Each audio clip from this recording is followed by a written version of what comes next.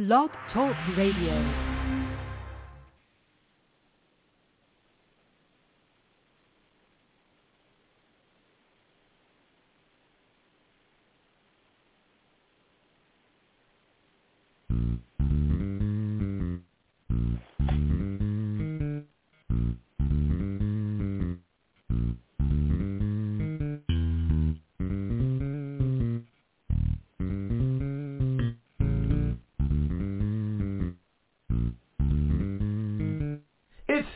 Time with Pastor Steph.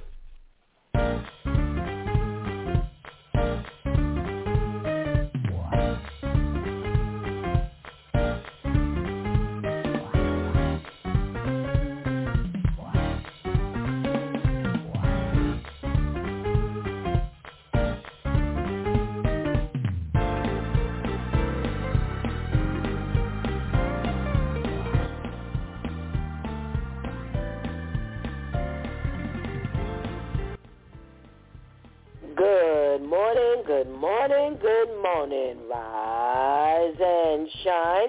You're on with this Due Time with Pastor Steph. How are you this morning? That's what I like to hear. That's what I like to hear. For this is the day the Lord has made. Let us rejoice and be glad in it. So, where were you yesterday? Yesterday was Wednesday, and it was a little more wild than I thought. So let me just give you Vivian's Socially Conscious segment. We started off talking about the teen in Missouri who saved his sister by going David and Goliath on the 17-year-old kid who attacked his sister. Yes. So the 17-year-old was found just putting his hand on the sister's mouth from behind. You know how they do the old-fashioned, abduction? Yeah, that's what I envisioned. And the little boy took care of his sister by getting his little slingshot, his rocks, and doing damage. Now, the only thing he didn't do was actually kill him, but he definitely did enough damage to get his abductor off the sister.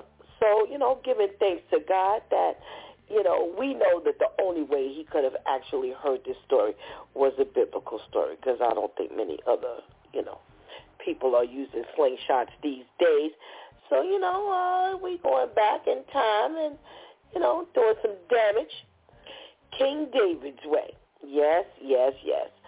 Well, we also talked about the 53-year-old man who used a BB gun to target the people at Planned Parenthood, but only to find out that he had other arsenal not only in his possession, but in his home, I believe. Yes, tons of arsenal he used to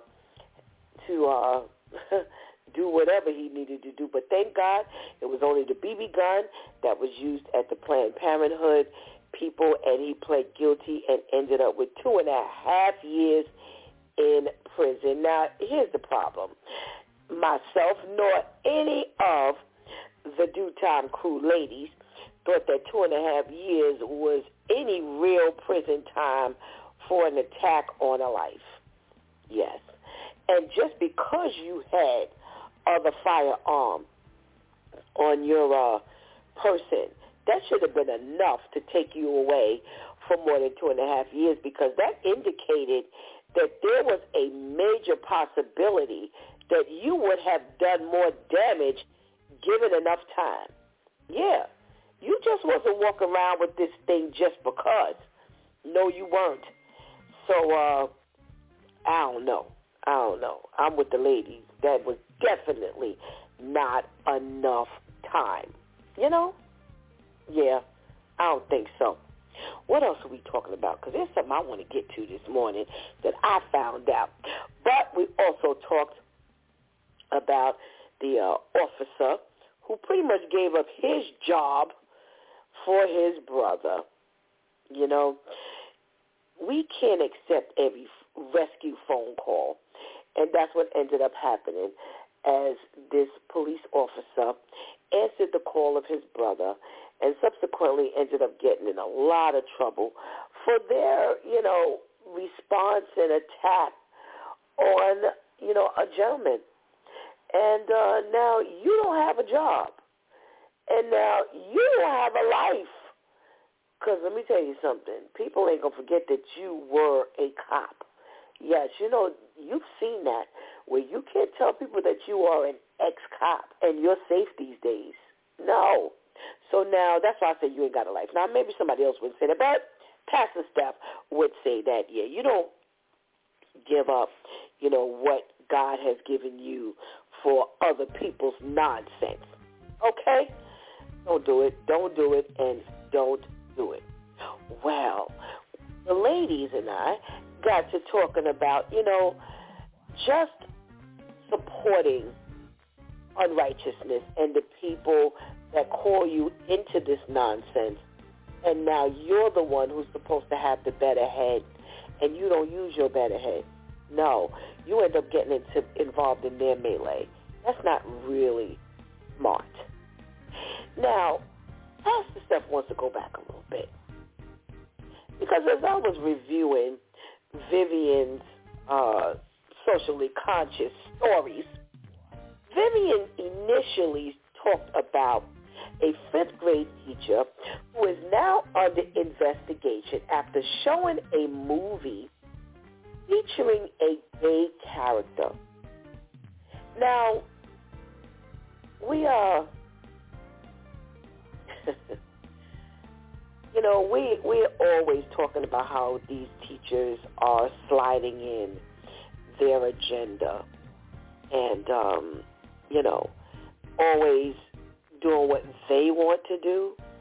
And we're finding that this LGBTQ community is doing that a lot more often, as they're setting the tone for the, for what they want to teach. And finding out that, this teacher should have gotten, permission. Yes, permission to do what she was doing and showing the movie.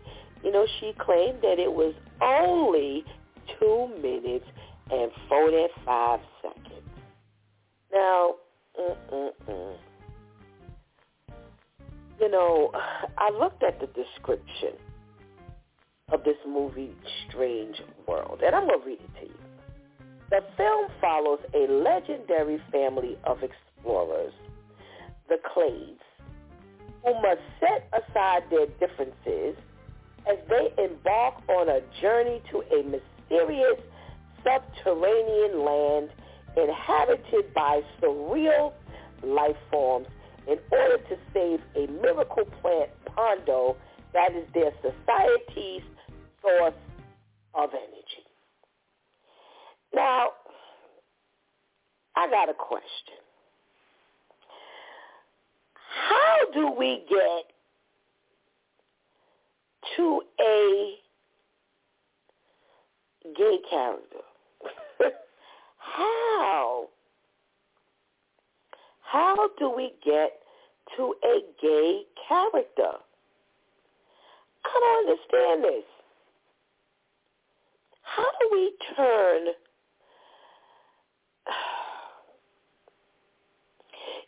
somebody said, I was confused through 80% of the movie.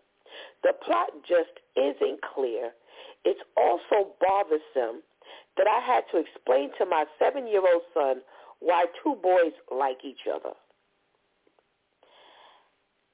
How do we get to anybody, whether it's to adults or to children?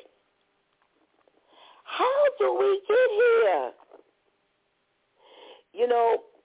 years ago, Disney was, known for their beautiful movies, and y'all better start screening Disney movies now, because I don't see anywhere in that description how we could even get there. They've even given a name to the subterranean thing. Hold on, let me make sure I'm reading this right. Yeah, they have this miracle plant that they've named Pondo. So how do we get to anybody being gay? And as Shanti said yesterday, that the teacher was able to, quote-unquote, defend herself because she said it was only 2 minutes and 45 seconds. So that meant that she actually sat and pretty much timed or went back and checked the time of the amount of mention or display.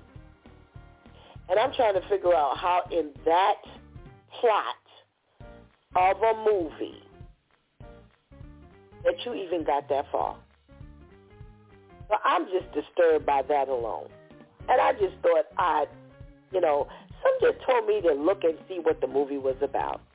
And that's exactly what I'm talking about. We really, really, really need to screen everything that our children are watching. Because I'm telling you, if I got to walk out of a Disney movie and explain what this lady said she had to explain, I'd be pretty disturbed as well. So that was how we spent our Wild Wednesday. Woo, baby. I tell you, only on is due time with Pastor.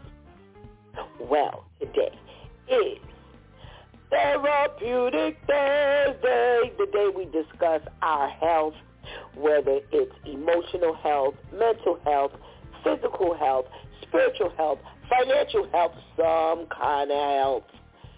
We break it down. And we've got a very interesting conversation today. And we'll be back to talk all about it. So let's go and get that healthy breakfast. Let's go and tell somebody that It's Due Time with Pastor Steph is on.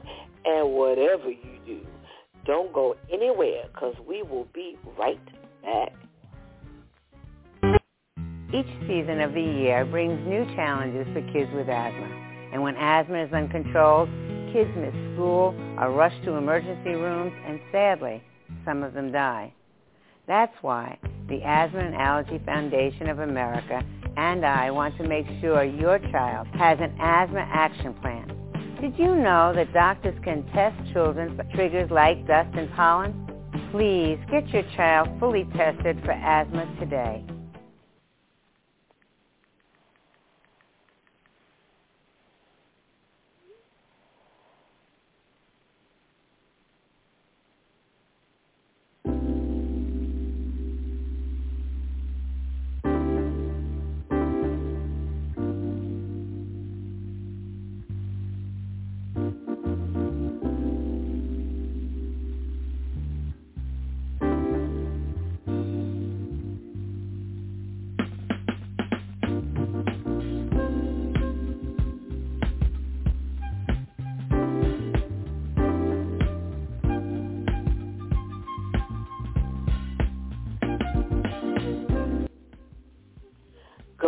Good morning, and good morning again. Welcome back to It's Due Time with Pastor Steph, and it is Therapeutic Thursday. Yeah. Time to talk about the health. All right. Thanking God for us being on this side of the fence, on this side of the week. Yes. And bringing us safely through. Alrighty. Let's get to chatting about our little health tip today. All right, what are we talking about? Well, being that it's Asthma Awareness Month, I did come across what I thought was a very interesting, article. And I may have mentioned something like this before, but just in case you weren't with us, we'll talk about it again. And that's the foods to avoid if you have asthma. Yeah.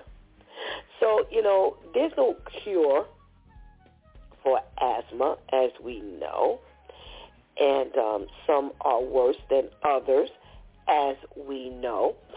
And, everybody, of course, is not going to act or react the same way to the foods that we eat. But I want to make sure I throw some things your way so that you can be on alert. Because if you have things that trigger your asthma, you definitely want to stay away from it. Okay? 1, dried fruit. Wow. Now, I just happen to love dried fruit. But they say many kinds of dried fruit include sulfites. Now, sulfites are preservatives designed to stretch out the shelf life of the food. And we know that, dried fruit can stay on the shelf for quite some time. But if it includes sulfites, they say that it could be problematic to many people with asthma. So they say you should read the package. For the words, write this down. Potassium bisulfite, bisulfite, potassium bisulfite, and sodium sulfite. Sulfite, sulfite. They say to determine if those dried cherries or apricots or anything may trigger an asthma flare-up. So, again, you're reading dried fruit, okay, and the packaging you're reading you should be alert for potassium bisulfate and sodium sulfate, okay? All righty. I need a 2-second break here, please. All righty. Number 2. We hope you're not drinking this, but wine or beer. They say that wine or beer also contains sulfites. Okay? So you want to make sure that you tell anyone you know, hello, if they're drinkers of wine or beer, that they may have sulfites in it.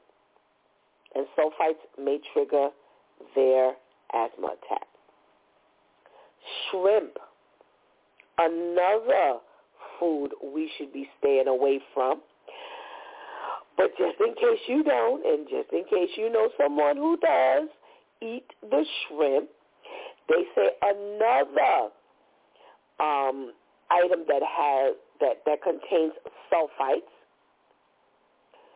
So they're saying be very careful even when you're eating out, because you know as well as I know, unfortunately, they ain't changing that grease. And you don't know how things are leaking out. I don't care what they say. I don't care what they study. You don't know how things get contaminated. All righty? Pickles. Pickles. They say you may have to get rid of them pickles. They say pickles also tend to contain sulfites as a preservative. and sauerkraut. Fermented foods such as sauerkraut. Also, relish, horseradish, and some salad dressings. Ooh. All right, so again, we're talking about pickles. We're talking about any fermented foods like sauerkraut. We're talking about relishes, horseradish, sauce, salad dressings. How many of you remember, oh my goodness, how many of you remember sandwich spread? Do you remember sandwich spread? Sandwich spread is that pickled mayonnaise. So you want to make sure you kind of watch for the fermented stuff, in that as well. The sulfites that contain that. Oh, I'm getting a yes. Somebody remembers sandwich spread. So you want to make sure you're watching out for that as well, okay? All right, we're talking about foods that could possibly flare up your asthma. Packaged or prepared potatoes.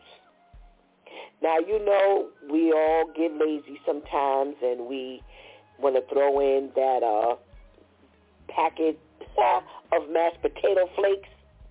Okay, they say please look at the ingredients. Okay, so you don't pick up that sodium bisulfite that is in packaged potatoes a lot of times. Okay, or prepared potatoes, they say. Yeah, you know how you buy that box of like au gratin potatoes? Yes. Oh, all right now, for those of you Shirley Temple drinkers, maraschino cherries. Wow. Yeah. If you are an asthmatic, you might want to watch out for those those maraschino cherries. Okay? They say that maraschino cherries, canned fruits, some bottled juices, lemon and lime juice contain preservatives that could trigger your asthma. Can you imagine, those of you who are asthmatics, all this time you may not even realize that all of this stuff that you're ingesting could possibly trigger your asthma? Can you imagine that? And have an asthma attack from drinking juice? Let me tell you this again. Maraschino cherries, canned fruits, bottled juices such as lemon and lime juice. You have to watch. Look at the ingredients. Watch for the ingredients.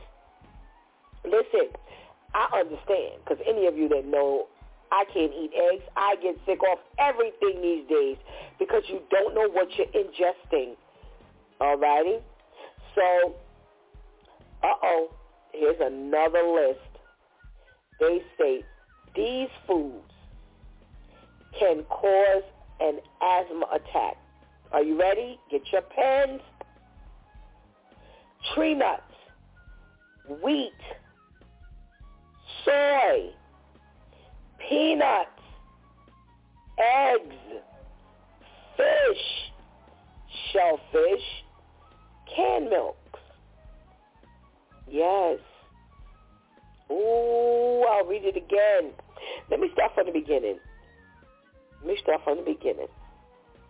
So if you have asthma, they say watch the ingredients, read your labels, because these foods may contain components that will trigger your asthma.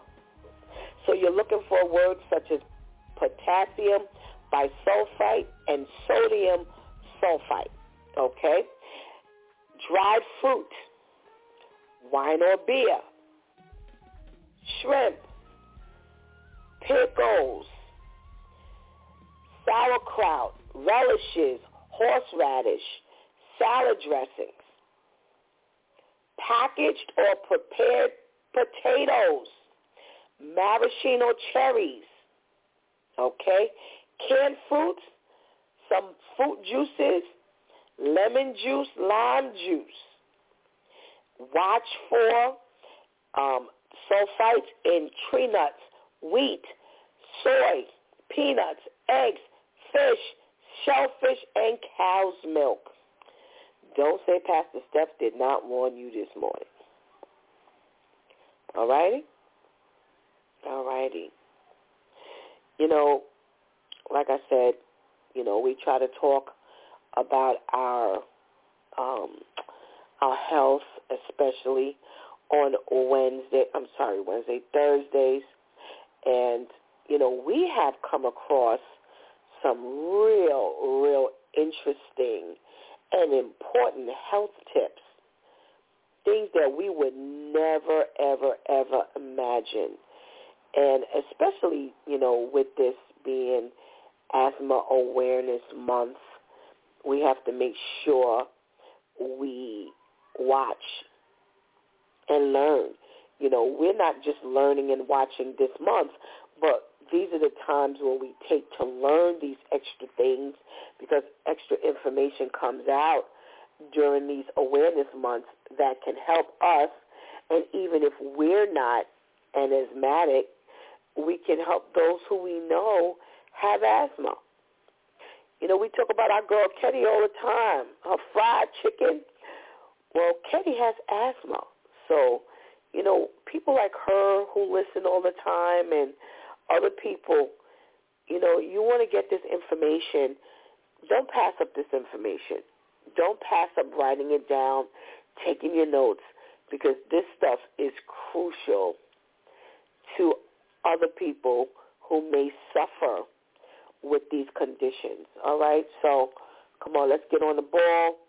Let's give God thanks that we can even have these moments that we can just chat about these different things.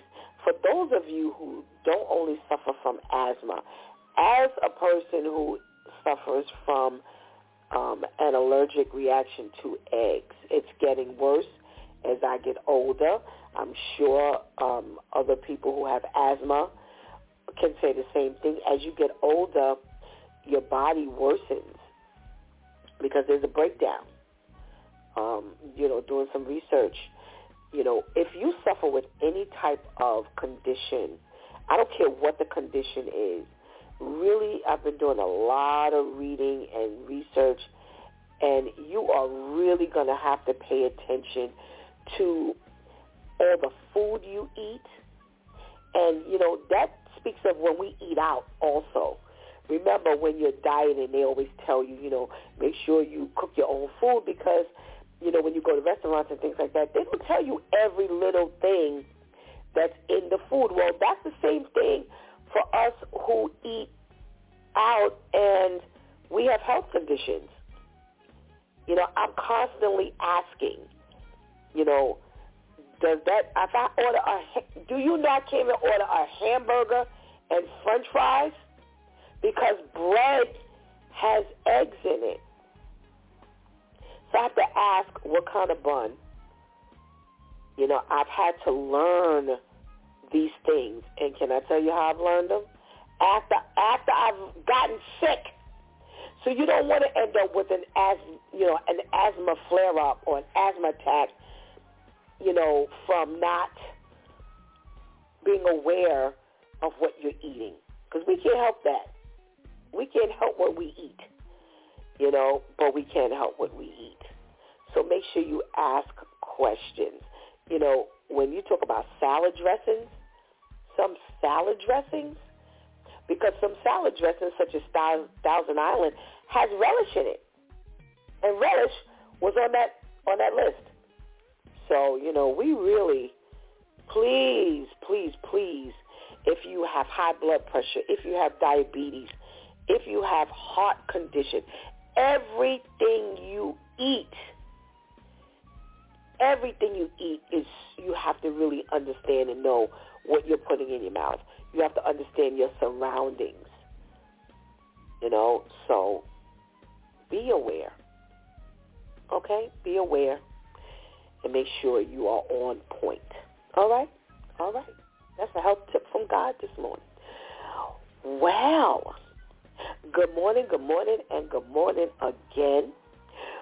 You know, I was talking to our brother Chris. You remember Brother Chris? Yes. I know you remember Brother Chris. When you hear his voice, you're really going to remember who he is.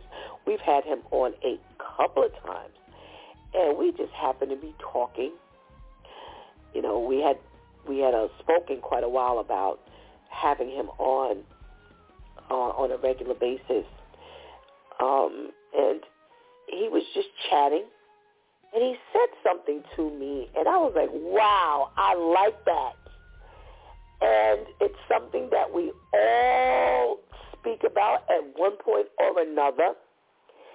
And I was like, we got to talk about that.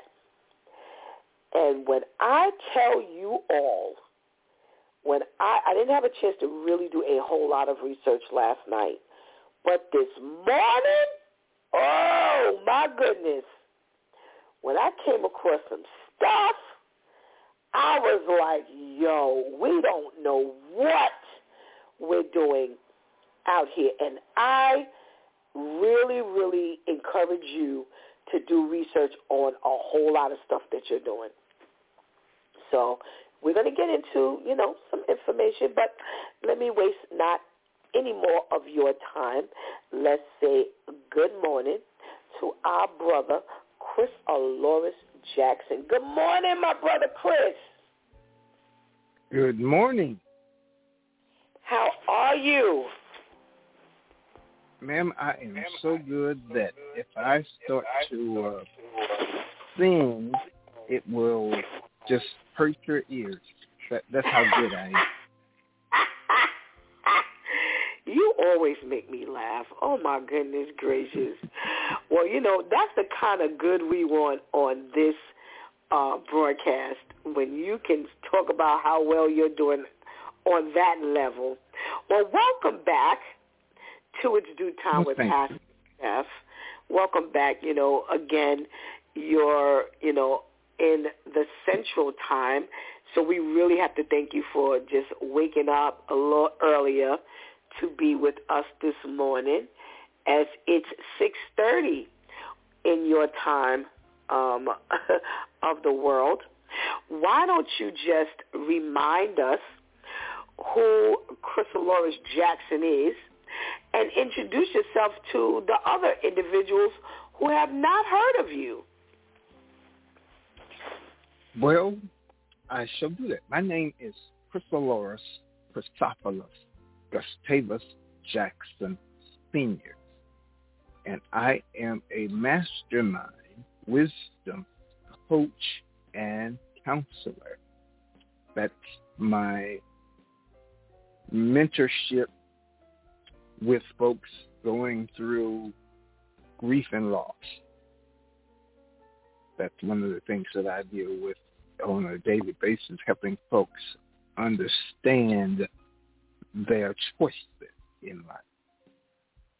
So that's my main focus, is to help people with dealing with the why of their lives and the what as part of my mentorship.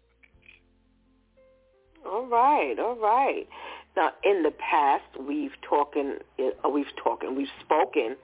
about the choice theory, and you know that's a nice little extension of, you know, the what and the why. So we came up with a segment called The What Behind the Why, and we both really liked that title. And as you were talking to me the last time we were conversing, you mentioned being a godparent.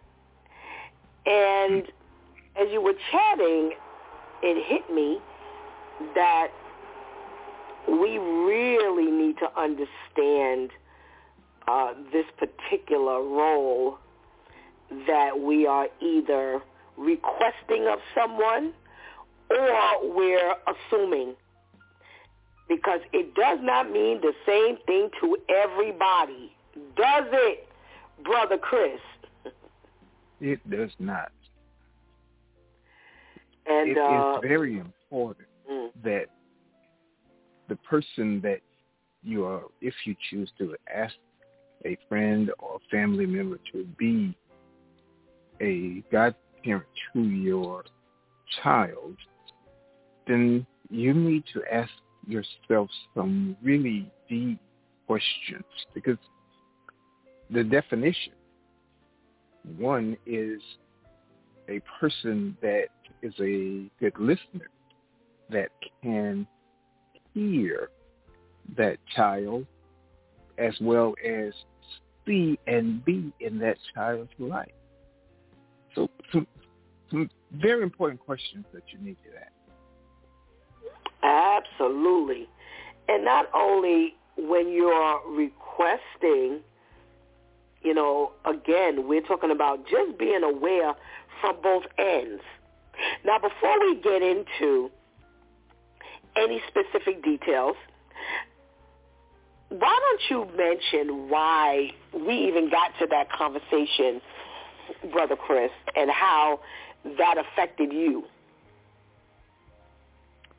Well, I was asked to be a godfather.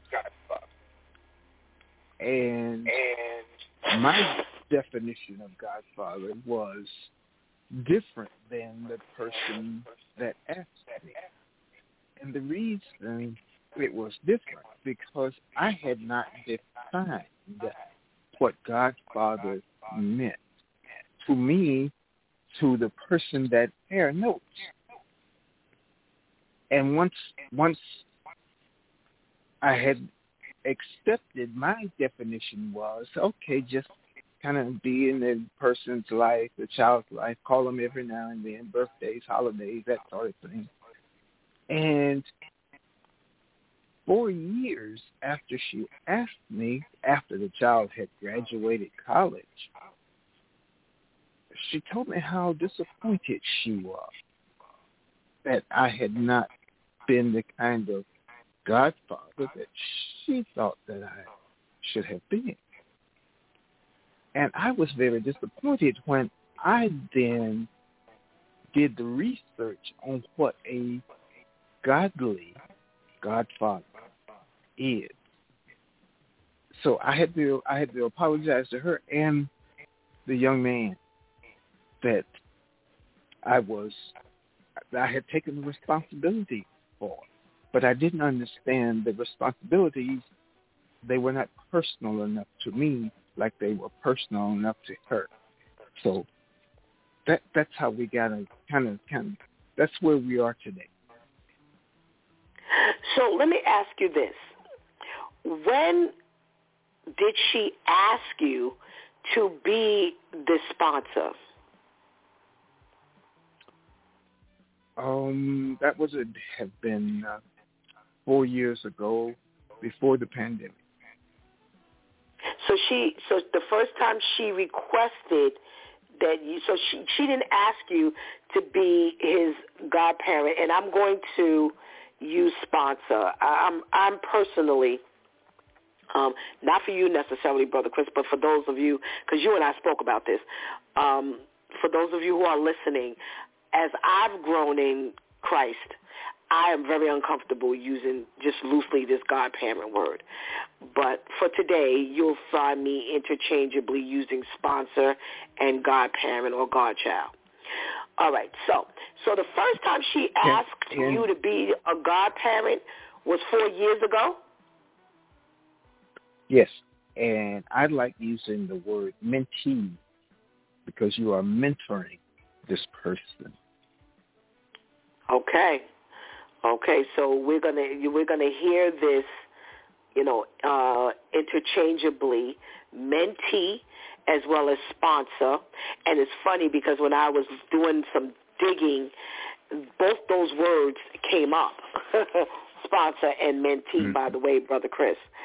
Okay, so normally we know that when you approach someone to be a sponsor, godparent, mentee, they're children, babies.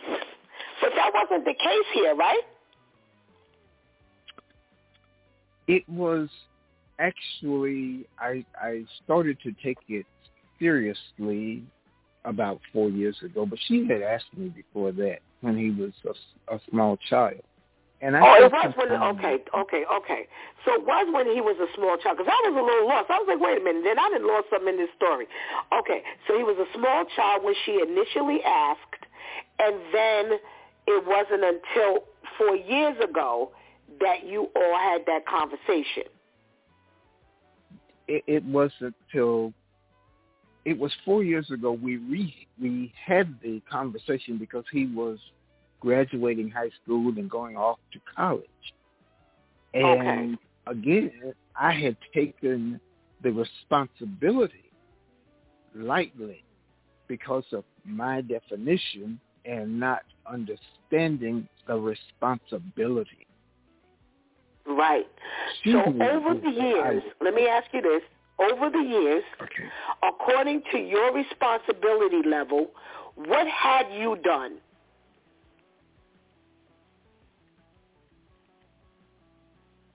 What have I done with the young man?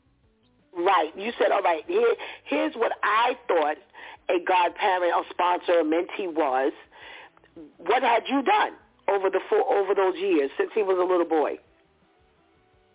Call on birthday, send Christmas gifts, birthday gifts. You call him, ask him how he's doing, but really not participating in his life as an individual. He knows me quite well, and he knows of me, but he really doesn't. He's not gotten any of my worldly knowledge and understanding. Okay. As a mentee / father image.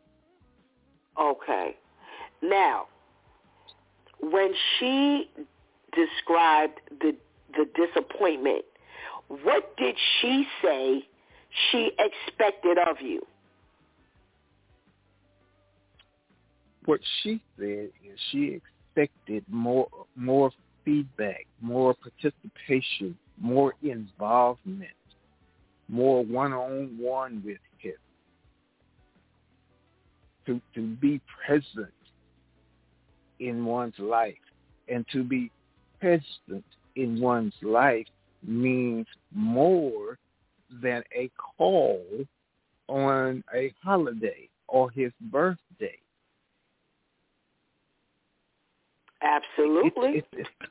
It's complicated when you choose this responsibility, but not knowing or not really understanding the responsibility. That's right. That's the disappointing part. It was disappointing for her. It was disappointing. And that's what I was going to ask you, but I don't want to ask that yet.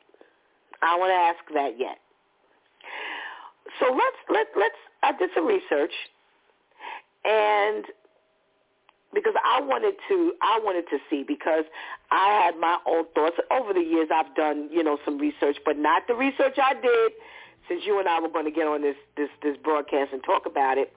But some of the stuff came up, and one of the things was be a role model, like you mentioned. So let's talk about that. So to be a sponsor, a child sponsor, you're expected to be a role model. Let's talk about what that is. Okay.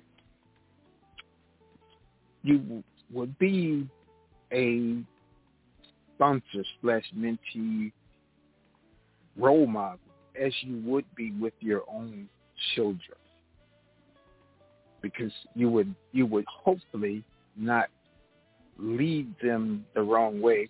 One, you want to be a Christian, whatever that means to you, a church-going person, a God-fearing person. It doesn't matter what you call your religion, which denomination of faith you say you are, but if you are a believer, It's just one of the things you want to be able to listen for and give feedback on the kind of connection that young man has with the Christian faith. So were you doing that? I'm sorry. Go ahead. No, I was not doing it.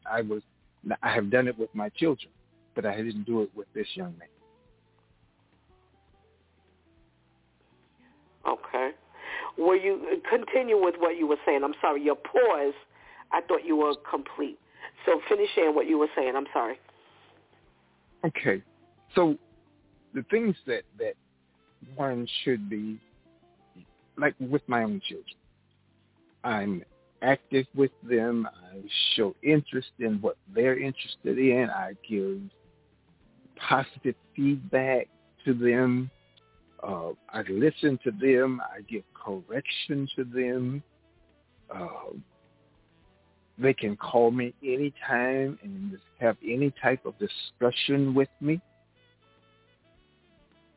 I did not do a good enough job of connecting with this young man. And that's important, the connection that you have with someone that is not your blood or could be a blood relative, but you treat like a casual friend. Oh, okay. So, Brother Chris, I want to break this stuff down. I really do. Because I think for us, when you mentioned it to me in our conversation, it just triggered a lot of things in me, especially when that term godparent is used. And we started off talking about, you mentioned, okay, I have my own sons, and I had this mentee, this godchild, and yet I was not a good role model to him, but I was a good role model to my sons. How were you a good role model to your sons? Hands on. That's the best way I can describe it. I know where they are. I know what's on their mind. I know what's dangers or interactions they have with different people. I'm involved. I'm totally involved because I know what affects them affects me, what affects me affects them. So there's a connection. But we don't make that same personal connection when we use the word mentee or sponsor. We don't have that same relationship. And relationships are important because we all have those kinds of ships in our lives. But my children, the relationship I have with them, I can't throw them off my ship. I can ask them to leave, but I can't throw them off. Okay. Wow. I like that. I never heard that before. I actually like that. When we talk about being a role model, Brother Chris, how should our children as well as, our mentees see us as a role model? What are the important things that they need to see in us? One of those important things is they should respect what one says and does, so that they then will be open to what is said and done in their direction for them. Respect the person, be a good teacher, be a responsible person, because you want to teach them responsibility as well. Okay. You also mentioned something else here that I have on this list, and you talked about being, let's go back a little bit. You know, we have instances where our children say to us, like we'll say, well, don't smoke, don't use drugs, don't drink, don't do this, don't do that. And they're able to say, you know, some children are able to say, well, you know, you do it. And, you know, back in the day, you used to hear, well, you don't do as I do, you do as I say. Why is that so important, you know, that role model so important in this day and time because of all of the influences our children have in front of them that come from outside of the home, which is why the role on the inside of the home is so crucial? What we tend to do is be judgmental.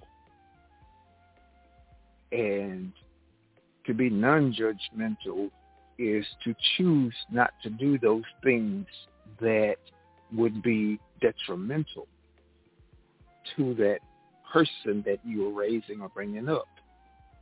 Your example of not smoking, you choose not to smoke because you choose not to have your child pick up your habits, good or bad. To be non-judgmental means to be non-accusatory. So you have to put yourself in a position so that you yourself are judging, making decisions for yourself that is also good person that you are an influence for or to. So it's important then to understand even the word judgment of judging, because you make decisions because you have good judgment. But the problem comes when we become accusatory about someone's doing something or saying something or being something, and then you use judgment to criticize, put that person's thought process or actions down. But then if you are doing the same thing, how are you going to, that's not good judgment. Okay.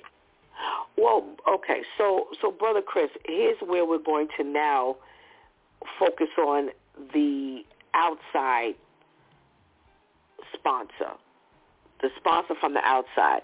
So most times a mother would choose a sponsor or a mentor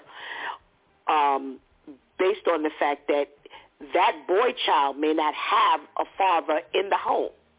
Sometimes they do, but I'm just going with sometimes they don't. So for a role model in this child's life who doesn't have a father in the home, why is that so crucial to a parent who's chosen you to be a role model to her son, even though you're not in the home? It's important because of setting good standards, having good morals, having good judgment, being a good listener, having the ability to reason with that child when they're going through difficulty. And we all go through some difficulty. We go to church because we want good judgment. We read the Bible because we want to use phrases in the Bible, passages in the Bible as guides to living well and following Jesus. He was a great role model. But we don't tend to practice what we preach. Okay. All right. So you keep mentioning, which is another thing on this list, being a good listener. Being a good listener. Now let's talk about the father role, the direct father role. How is that important for your children as a father, for you to be a good listener? Most folks don't know how to listen. Most folks listen, respond, rather than listening to understand. Have you ever had a conversation with somebody and they're talking and you're listening so that you can answer what they are saying? You want to give feedback to what they're saying, but you're not choosing to understand what's in their words, their actions, their emotion. Because most folks listen to respond just to say, I answered you, rather than listening to say, I understand you. It's a big difference. Why is it so important to a child for you to be a good listener? It's important because of trust. My children trust me. They listen to me, not because I have been their physical disciplinarian, but because I care about them. I give them positive feedback. I give them good direction and information that they can use. And it's important to be able to hear, to apply agape listening. That's 2 Corinthians chapter 12:13. You have to be you have to listen with an agape ear so that you can listen with non-judgmental thought processes and give that back as a teacher, being respected for your information, so that then they will know how to respect themselves. All right. So, she's looking for you as a mentor, as a sponsor, to be a good listener to her son. Now, you're, again, on the outside of the home. So why would that be crucial for you to be the go-to person as the good listener for someone, for him to speak to talk to confide in, versus just anybody else? Why is this crucial for you to be the one, to be the good listener for that outside child? The answer is respect. Respect goes a long way. We send our children to school to learn from teachers, to teach them, to respect them. They're taught respect when they leave home. Don't talk back, don't cuss, don't fight, don't do all these things. Respect your teacher, respect the person that you're there to learn from. And if you're being disrespectful, that means you're not listening.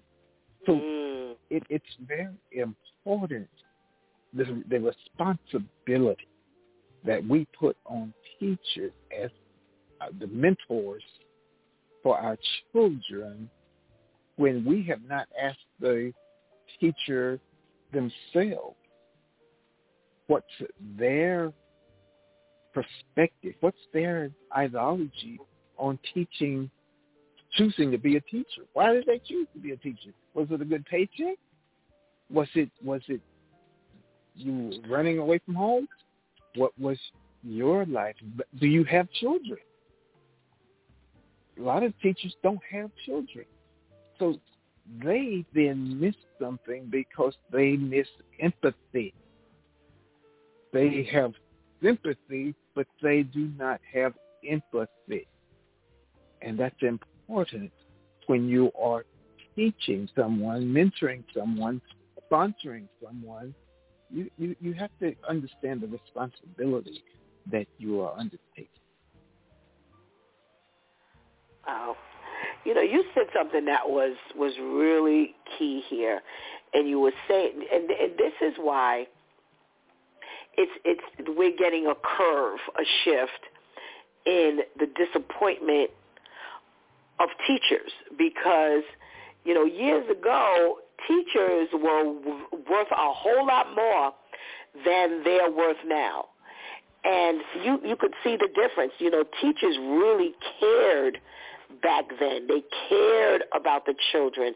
They cared about their lives, not just standing up in front of them for a paycheck. And we've seen that breakdown of teachers. And Elder Tisha and I had a subsequent conversation yesterday after we hung up, you know, with the breakdown of teachers and, you know, who they were versus who they are now. And that was one of the things that we actually talked about. So when you said that, Brother Chris, that was really, really important. You brought up something else that I thought was really interesting. You said that there was some mention of discipline for this mentee, regarding this mentee.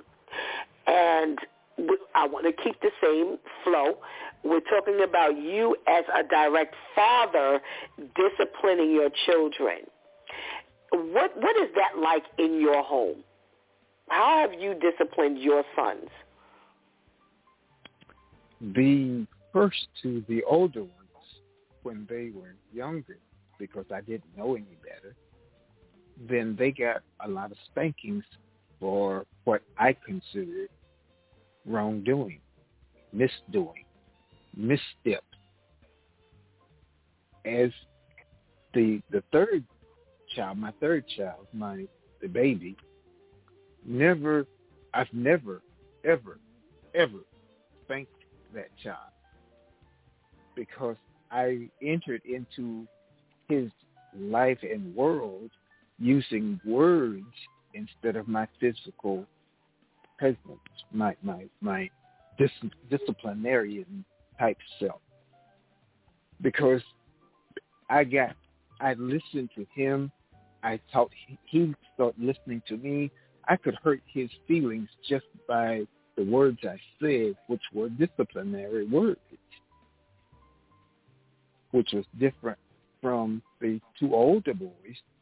They're about 10 years older than he is. So okay.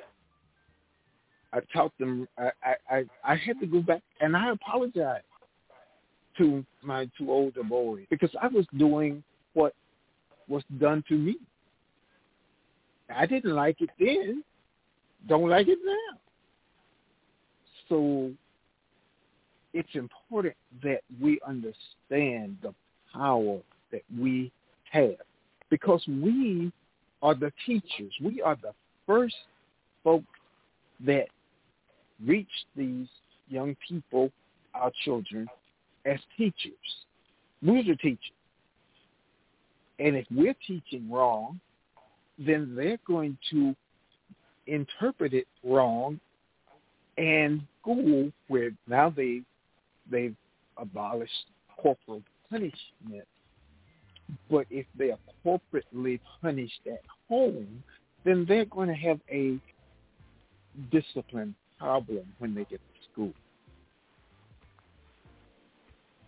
Okay. Now, having said that, you know, she's expecting you to discipline when necessary. How do you discipline your sponsor? Is it the same, not your sponsor, your mentee, and is it different than you discipline your own sons? It's not now. it was way years ago. It would have been, but now again, when you have the respect of a young person, when you enthusiastically pursue it, ask for feedback, you can then say to them the right or wrong of something, the go or stop of something, the yes or no, as you mentioned, drugs and alcohol. It's difficult to say to someone, don't go off to school and drink like a fish and expect to perform well when you do it at home. You're not a good role model. You're not a good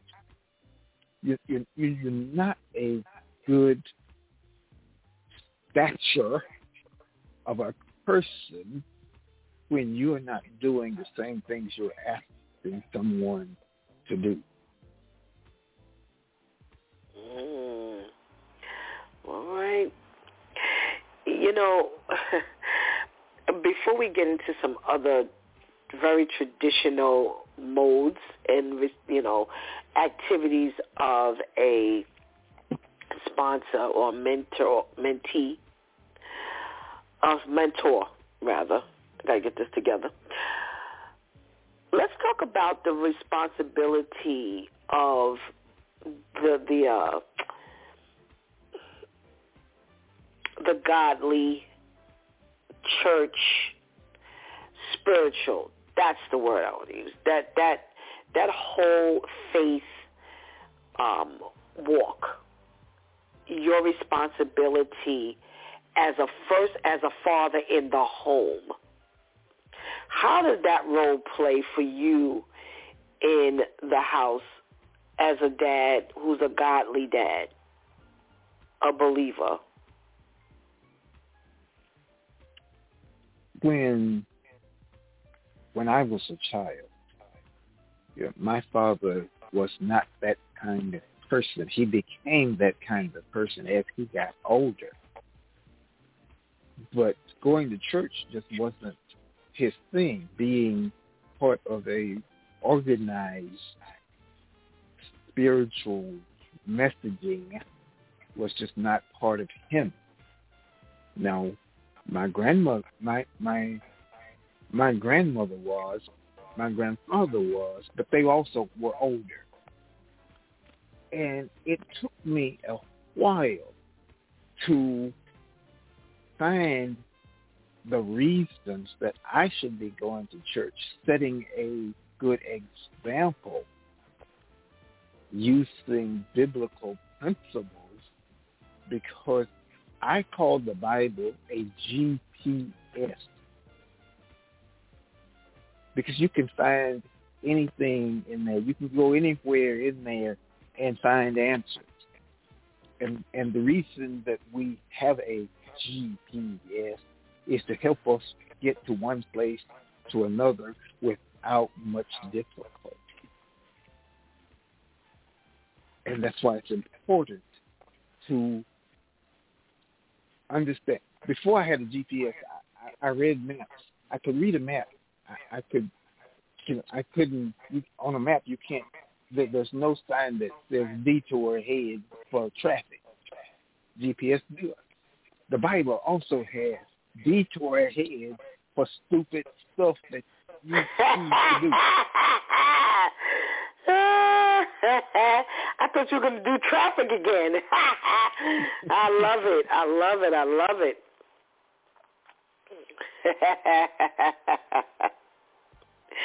Oh, my goodness. All right. So now we're talking about, because we talk about this all the time here on the broadcast of, it takes all of us to, share Jesus with our children. So how important is it as an outside influence, to show this to your mentee? It's important if you are going to, again, establish trust. You want folks to listen to you. You want them to have a respect for your teachings. And it's very difficult for, let's use teachers as an example. A teacher that has a knowledge of biology and you want them to teach math, but that's not their specialty. That's not what they were trained in. That's not what their discipline is. That's not why they went to school. They didn't go to learn English to teach that. They went to learn biology or whatever their discipline is. So it's important. Our role as a parent, sponsor, mentor is to have some knowledge about the subject area, because how can you help your children with homework when you didn't master math in school? The basics, just the basics. Back to the GPS.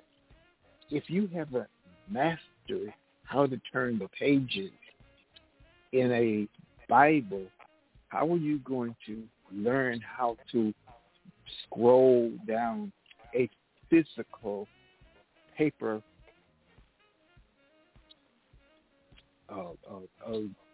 map? You don't know you don't know the terminology. So you got to understand the terminology of mapping, just so that you can understand what's being said and shown to you on the GPS. All right. You know, one of the other areas that we focus on when we speak to someone about being a sponsor for our child is to be that fill-in parent. Again, we talk about, you know, the roles that you're playing, you know, being a good listener, being a good role model, but a lot of times, you know, it's being requested of you to be that fill-in dad for you. Was that the case for you? It was expected of me. It was not the case that I fulfilled. Because again, okay. I took it lightly because I didn't understand the responsibility. Okay. And that responsibility is a big question. Do you understand the responsibility that you undertake when you choose to accept that title? We have the same thing going on today when young people grow up and they have a child before they are mentally mature. So therefore, they're going to make mistakes. They're going to say some stupid stuff and do some stupid stuff. And how can they choose to be non-judgmental about their stupidness when they haven't judged their own stupid? Oh, goodness. Why is it important that you understand now that you get it, that you were stepping in or was expected to step in as that father? Why is it so important that you understand that? What should you have been doing as a father, as a step-in, stand-in father? What should you have been doing? One of the things I should have been doing, or should have done, is understand the responsibility that goes with the title. As in being a natural father, there's a certain responsibility. Whether you are prepared or not, you've got to get yourself prepared. And responsibility is key to being anyone's teacher, leader, mentor. There's a big responsibility there. And most of us don't step up to the responsibility of living a good life of our own. Because as children growing up, I have to admit to your audience, I was stupid. And most of us were as we grew up, because we did not choose to follow instructions, because we had not experienced the downside of making bad choices. We did when we got punished. When we got reprimanded. But that's after the fact. And you say, oh, right. Right. Right. But to repeat it, and that's the understanding of what the consequences are of our choices and responsibilities. What are the consequences of taking on the responsibility of even going to school, being a teacher, choosing to enlighten, guide, lead other folks, other young minds, develop young minds? There's a big responsibility there. And a lot of people choose not to be teachers. They don't realize it, but they are. If anybody is in your life, if you have a ship with anybody, a relationship, they're going to learn some things from you that they can either use, not use, like, or dislike. You're constantly teaching people about how to treat you, how to react to you, how to run away from you. So we're all teachers. We just don't realize. There's a part here, and you touched on it, and that is one of the roles that people expect of you when they ask you to be their child's sponsor. And that's to be there for those special moments, to be there for those special occasions, the birthdays, the graduations, things like that. Why is that important as a sponsor, to be there during those times?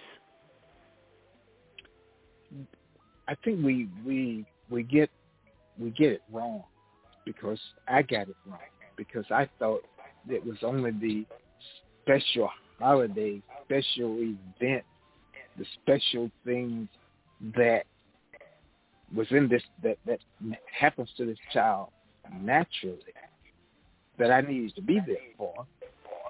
But it's more than that. It's deeper than that. The responsibility of training, educating, guiding, and providing a good message that child then can use to process things of their own, how to make good decisions, how to choose to be a matador rather than a sumo wrestler when you were dealing with bad things that are definitely going to come your way. And I use the matador scenario as you're going to have folks that are mad. They're going to say things, do things. They're going to come at you like a raging bull. And you can choose to be a samurai and try to wrestle that bull, meeting it head on, or you can be a matador and get out of the way. Many, and that's part of it, because children are bullied in school. They achieve kinds of other influences from other children that perpetuated on them as they are trying to maneuver through schoolwork and a school day.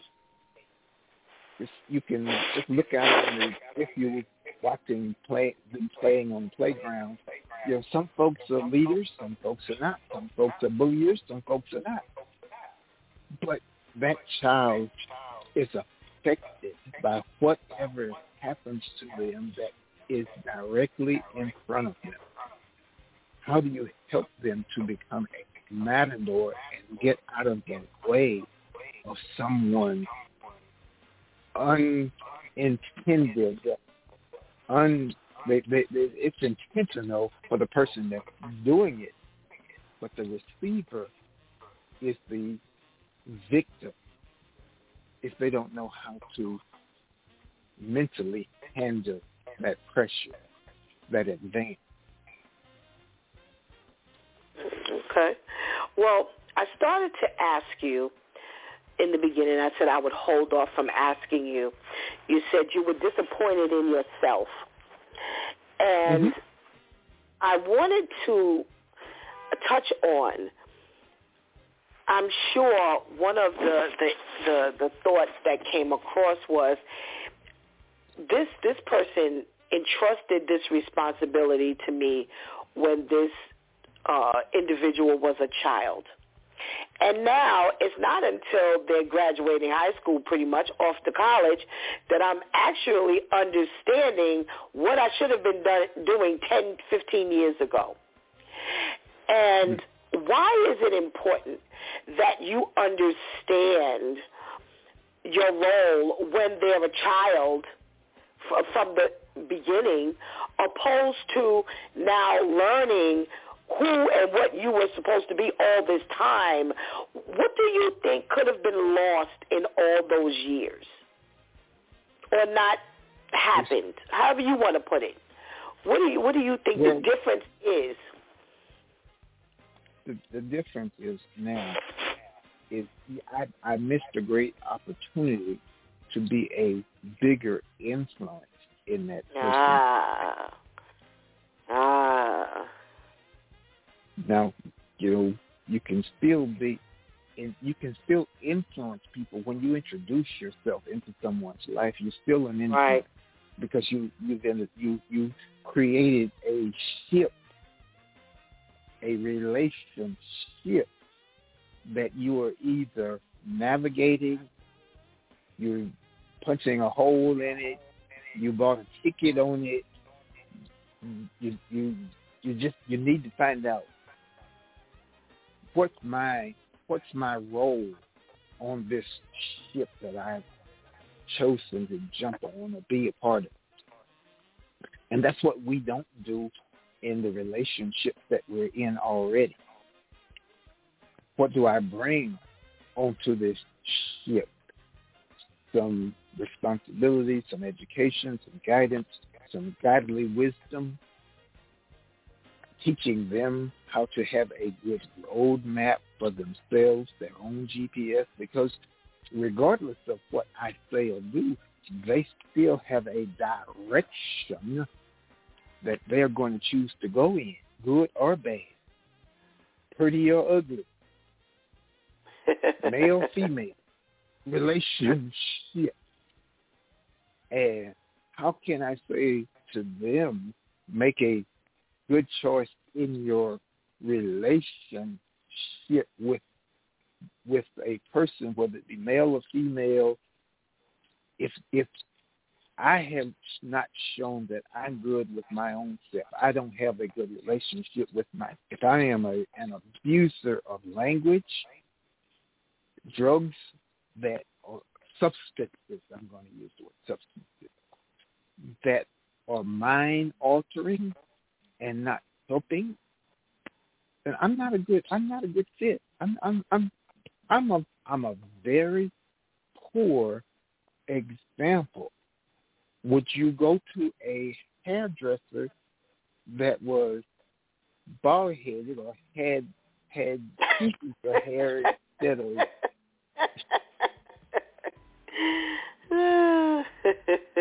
would you go to a blind doctor? Now, if he's a doctor of hearing and he's not deaf, maybe.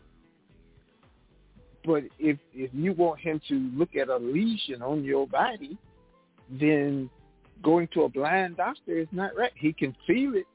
Yeah, that feels pussy. I'm feeling this. Does this hurt? And you're yelling, ow. You have to understand. You have to really be responsible for the titles. We need to be responsible for the titles we take on, for the ships that we want to sail on, with, or follow. Relationships are very important. And being a mentor, being a sponsor, it has its own responsibilities of that type of ship.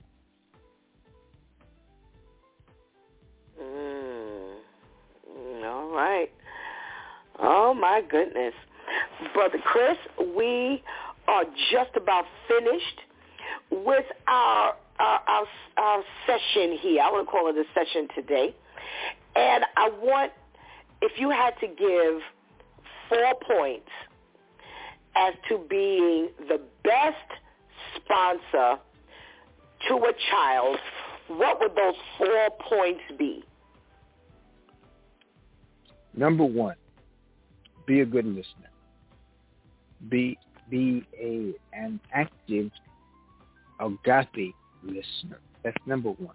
And if you don't know what agape means, go to 2 Corinthians chapters 12 and 13, so that you know what listening is all about. Good listening. Number 2, give constructive feedback. Constructive feedback. Because in order to give, you've got to be able to listen. And then you have to be able to understand the difference between destructive or constructive feedback. Not criticism. Those are, in order to do that, you have to ask good questions. That's a part of giving good constructive feedback. Yes, you got to ask good questions. You have to take a personal interest.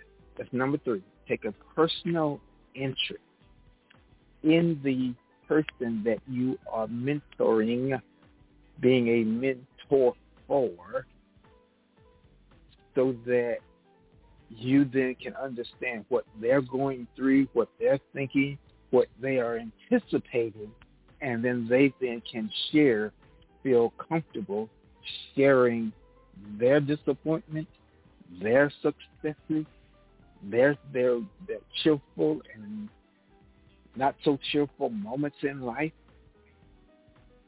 So you have to take a personal interest in it. That's number 3.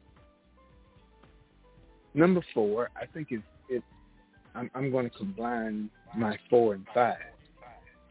You be enthusiastic about the role that you're taking, and treat other folks with respect. You don't have to be the best teacher to teach.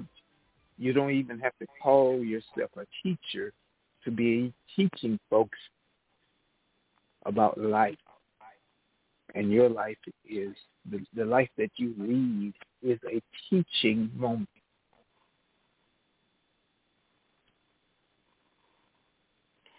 Amen. Brother Chris, thank you so much. Again, like I said, the what behind the why is going to be real crucial to us, because it serves as a breakdown as to, what we're doing and why we're doing it, and kind of pointing people in the right direction when they don't have the right information or understanding, and their responsibilities are subsequently skewed because of that. And I really want to thank you today for, giving the breakdown on what we openly call godparent. And, like we spoke, sponsor is a good replacement, mentee or mentor. Mentee is the actual child. Mentor is the individual who is acting as the sponsor. Those are better terminologies used for this particular role. But thank you so much for bringing clarity to quite a bit of, this role, because a lot of people don't get it. And, again, we're going with tradition and understanding, not true explanation. So we give, God thanks for you today. We'll be coming back. We'll be coming back and bringing more information. And, again, we say thank you so much. You're welcome. You're very welcome to your audience. Thank you. I'm glad to be here. Thank you so much. Do you want a phone number? You want to give a phone number if people want to reach out to you, or a Facebook page, or an Instagram page? Well, I am on Facebook. My full name, Crystal Loris, is my Facebook page, Crystal Loris Jackson. My phone number is 832-969-5363. And for your listening audience, I do grief and loss coaching and counseling for folks that are far away via Zoom. And the thing that we don't understand about grief and loss, we tend to have it tied into the death of a loved one, someone we care about. But we go through grief and loss every day for simple things like losing your tooth, losing your car keys, your job, friends, pets.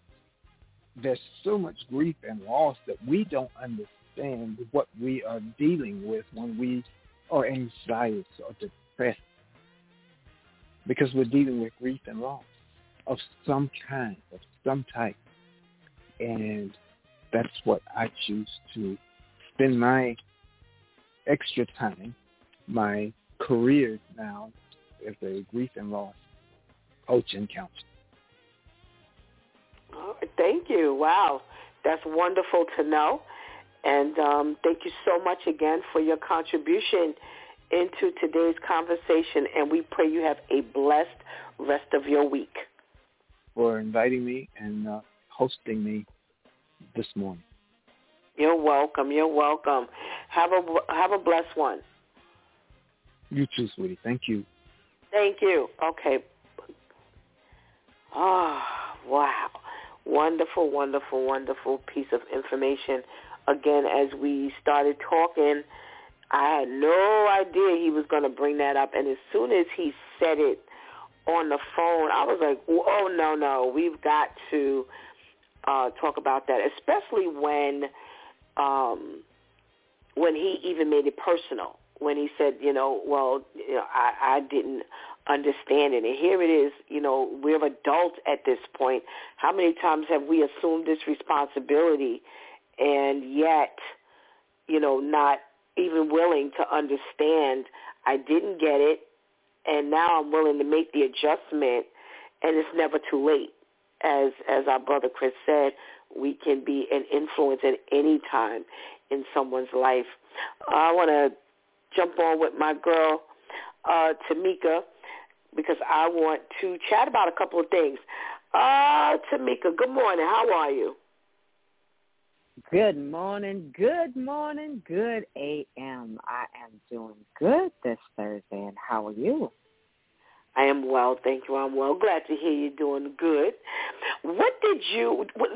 I always like to ask, is there anything you learned or heard today about this sponsor, mentor, and mentee relationship that you had never thought of, had never heard of before? Yes. A lot of times, especially when you sponsor, we have to really, really take into heart the responsibility that you have for someone else's child, especially, and I can look at it even more different because I don't have any children of my own. And so, it's not, I've seen, what do you call it, baby dedications and everybody's there and blah, blah, blah on that first day. And then it just phases out. The child, by the time the child is 5, they don't even know that they have a godparent. Nobody's vital. Everybody's there for pictures and everybody's there when the baby is little. But like, what input are you really genuinely putting? Can the child, if you were to examine the child and ask the child, what you did, not just money, and he's right, not just the phone call on a birthday or, a holiday or, some commemorative day, you have to play a vital role, so much so that if parents are phased out for whatever reason, then you take that responsibility. If something happens, you need to know, that child needs to know if mom and dad is not there, God, mommy, God, daddy got me. And it's just that important. Absolutely, absolutely.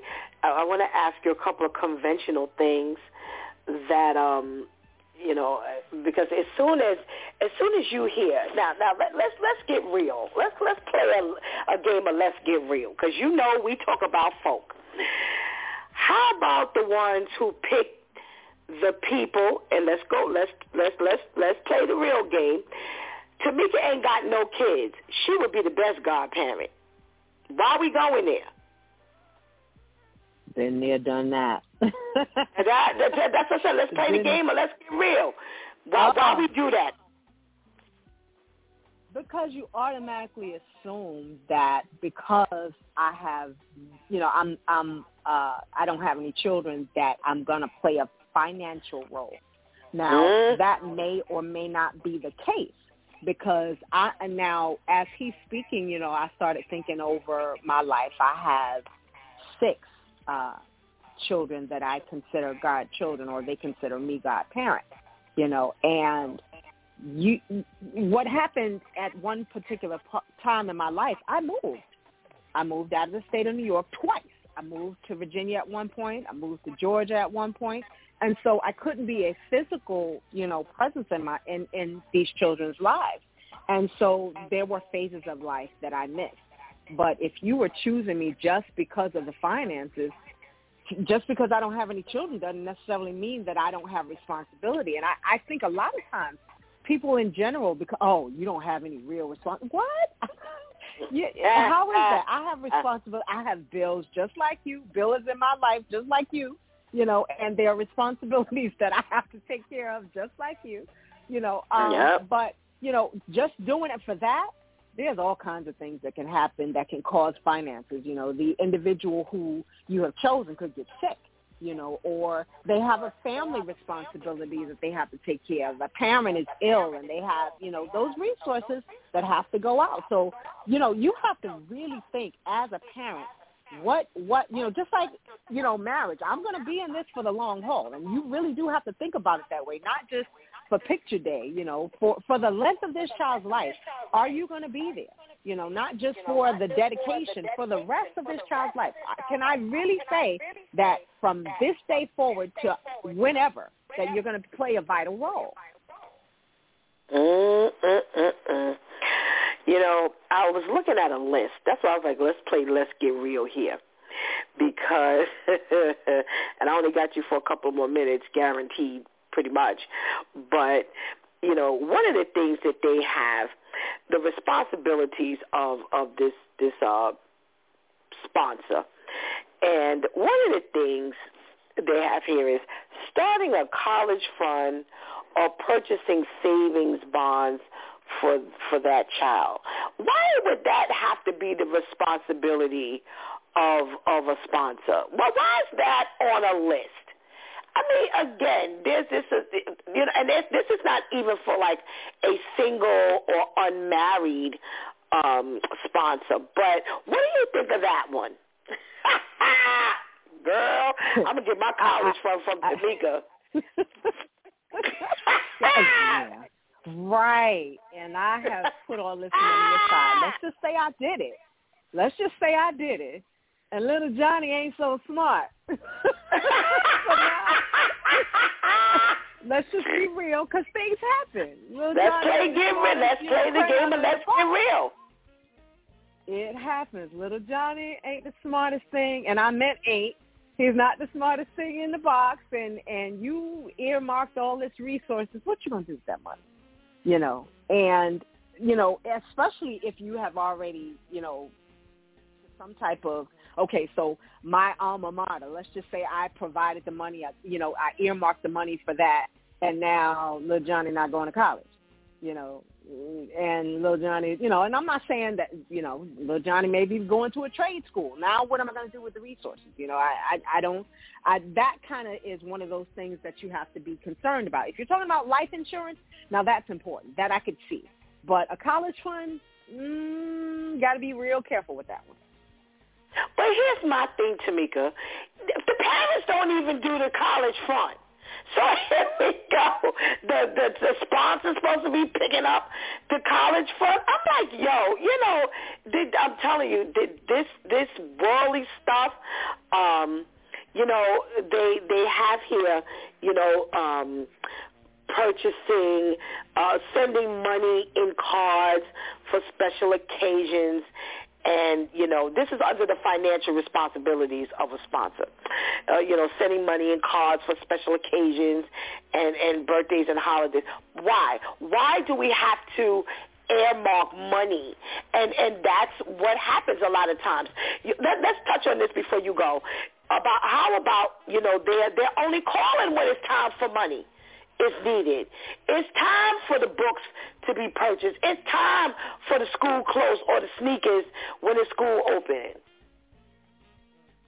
So basically what you're saying is I'm an ATM machine, because it seems like, I'm not important, when things are just every day, let's go over, let's cook, let's have a good time, let's sit out in the backyard.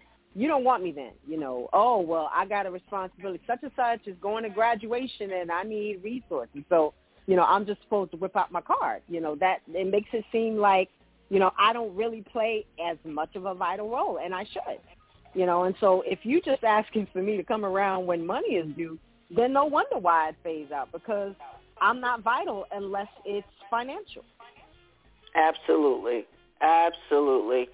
And we need to stop, using and choosing people based on their financial status, their marital status, and things of the like, because that's you're doing a bigger disservice to the child than the actual sponsor who ain't doing everything they're supposed to be doing.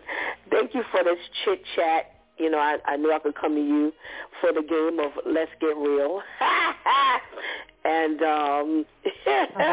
I pray you have a blessed day, my girl. Thank you so much. You as well. Have a blessed day. Thank you. You too. All right. Let me just share something with you. I said earlier when Brother Chris and I started talking, I remember my grandmother said, don't use the word godparents, use sponsors. And at that time, it was don't. And over the years, I've just, Stephanie being Stephanie, I like to do my own research. And, I've done some, digging around, looking around or whatever.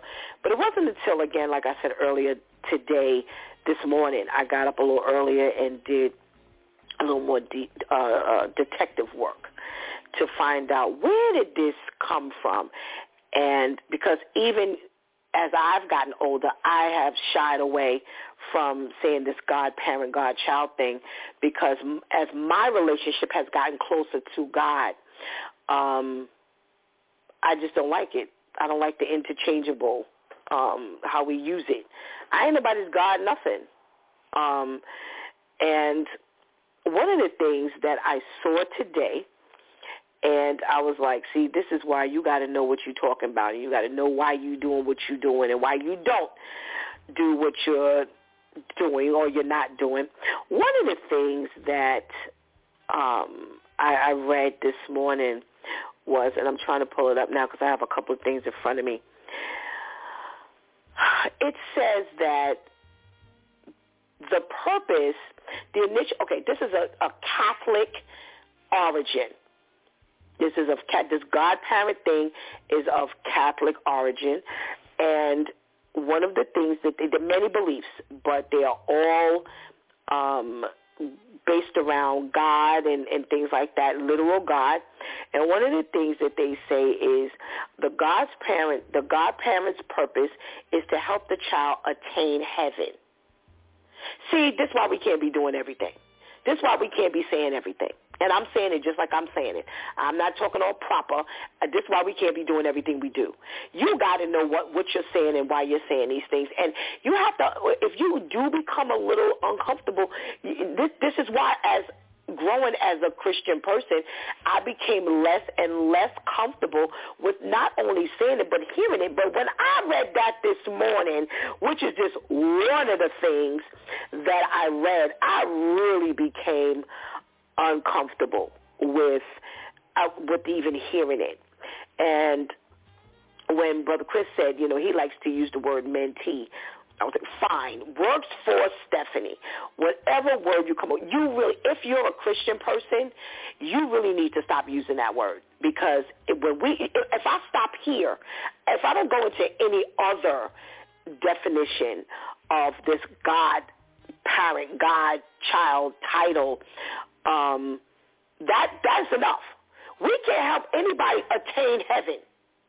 That's not our role, that's not our job, and that's not our ability to even do something like that. Well, going back a little bit more, the ultimate purpose of a godchild, kind of across the board, despite the fact that they have many of those type definitions, one of the things was it was chosen, and here's the interesting part, it was chosen. The parents chose the sponsors based on the sponsor's religion and religious lifestyle.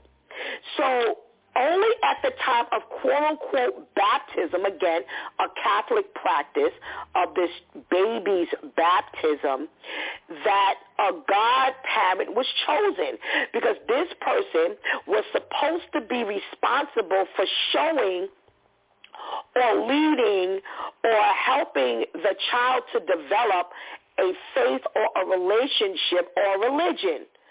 And my question was, well, then where were the parents?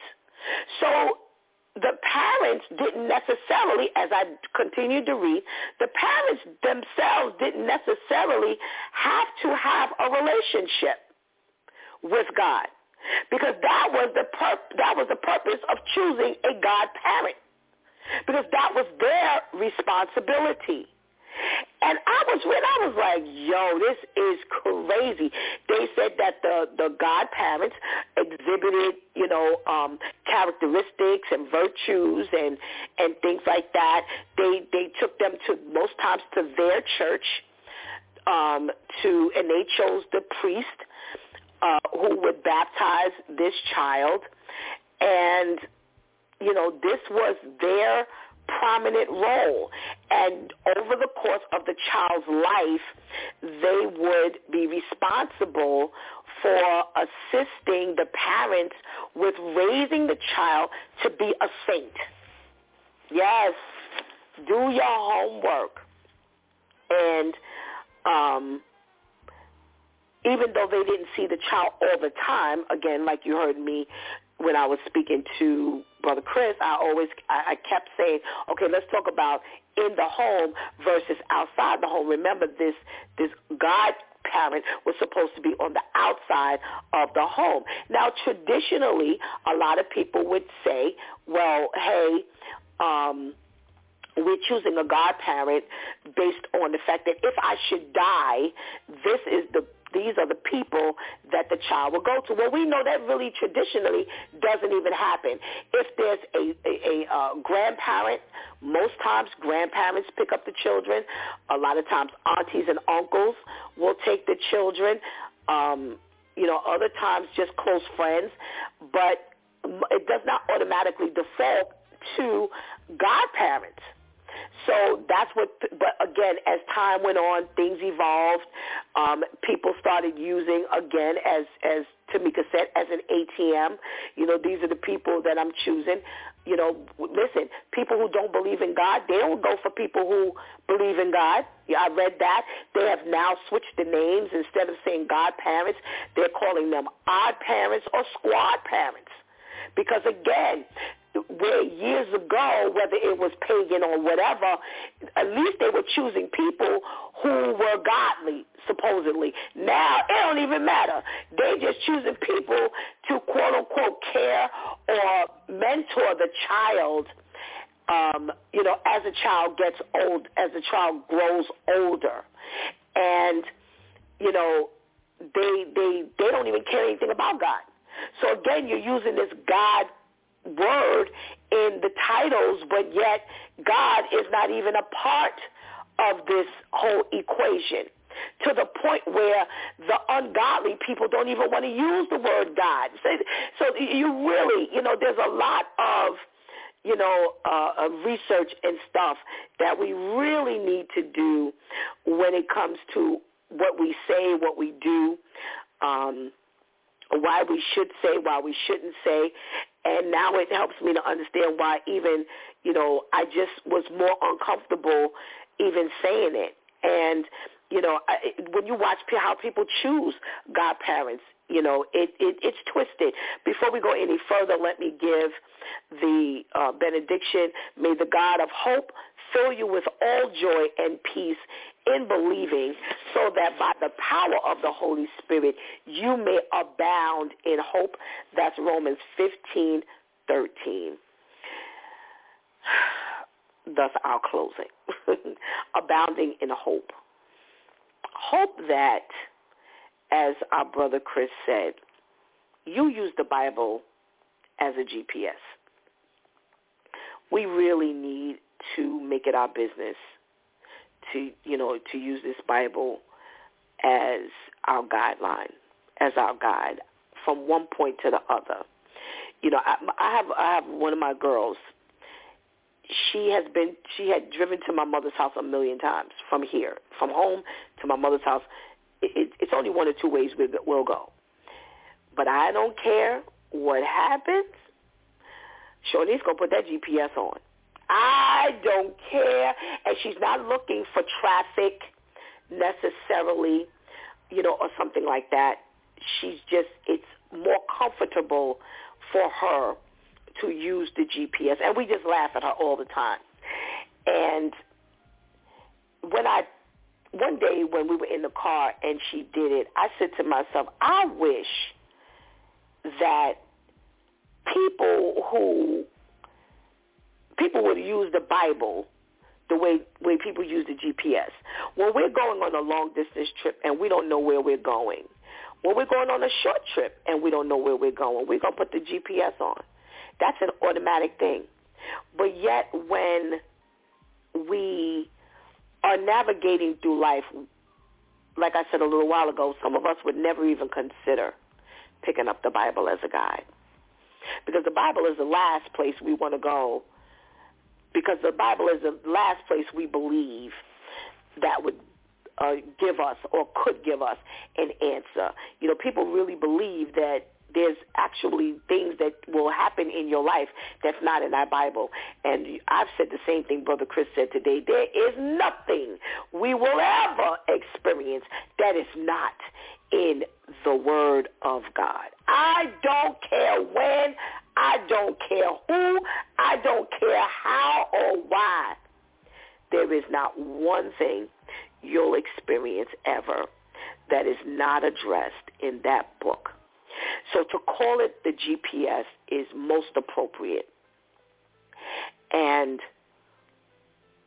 when we think we can go through life and not have to pick up that word of God, we're going to stumble quite often. We're always going to be in a hole, and we're not going to know how to get out of the hole. We're always going to be faced with uncertainty and not know which direction to go.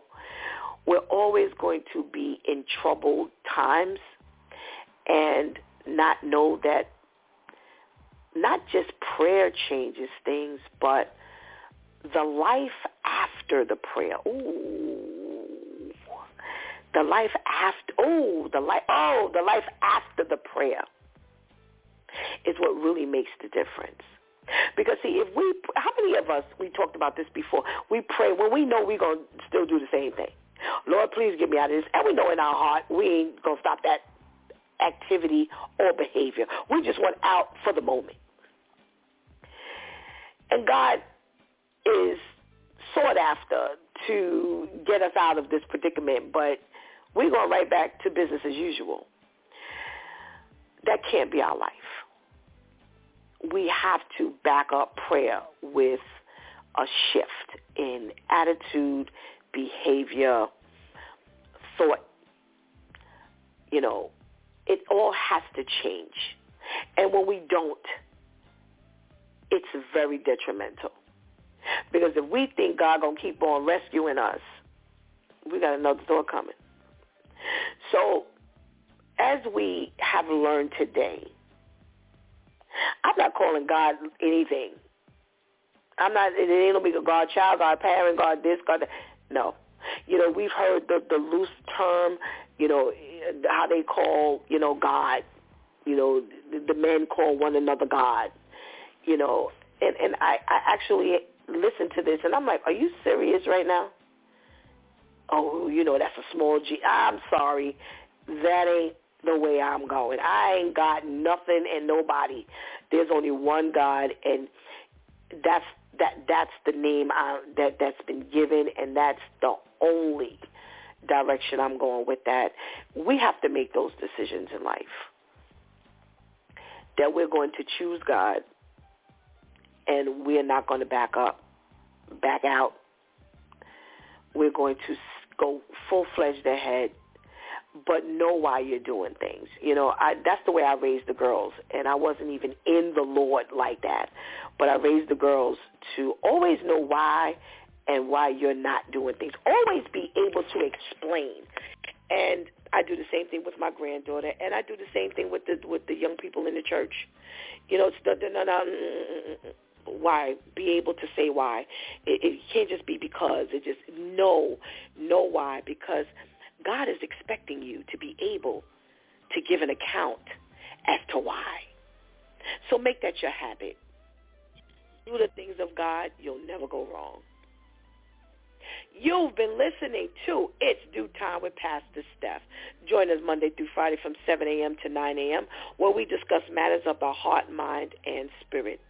As you go through your day, be sure to set your mind on things that are above, not on the things that are on the earth. They will only serve as a distraction. Remember, prayer changes things. It's Pastor Steph signing off, and I want to thank our brother, Chrysoloris Jackson, for joining us today. Thank you for hanging out with us and helping us do what we do. Please do not miss this opportunity to accept Jesus in your life right now. Please do not miss this opportunity to strengthen your relationship with the Lord right now, because later is not promised to any of us. Until tomorrow, God spares our life, where it's Freestyle Friday. Until then, I love you.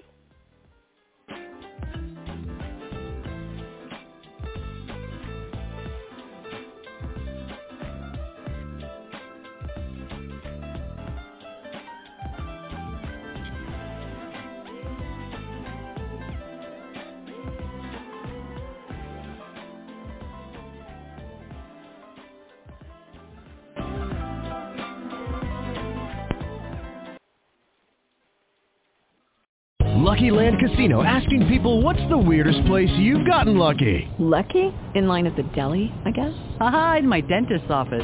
More than once, actually. Do I have to say? Yes, you do. In the car before my kids' PTA meeting. Really? Yes. Excuse me, what's the weirdest place you've gotten lucky? I never win and tell. Well, there you have it. You can get lucky anywhere, playing at LuckyLandSlots.com. Play for free right now. Are you feeling lucky? No purchase necessary. Void where prohibited by law. 18+. Terms and conditions apply. See website for details.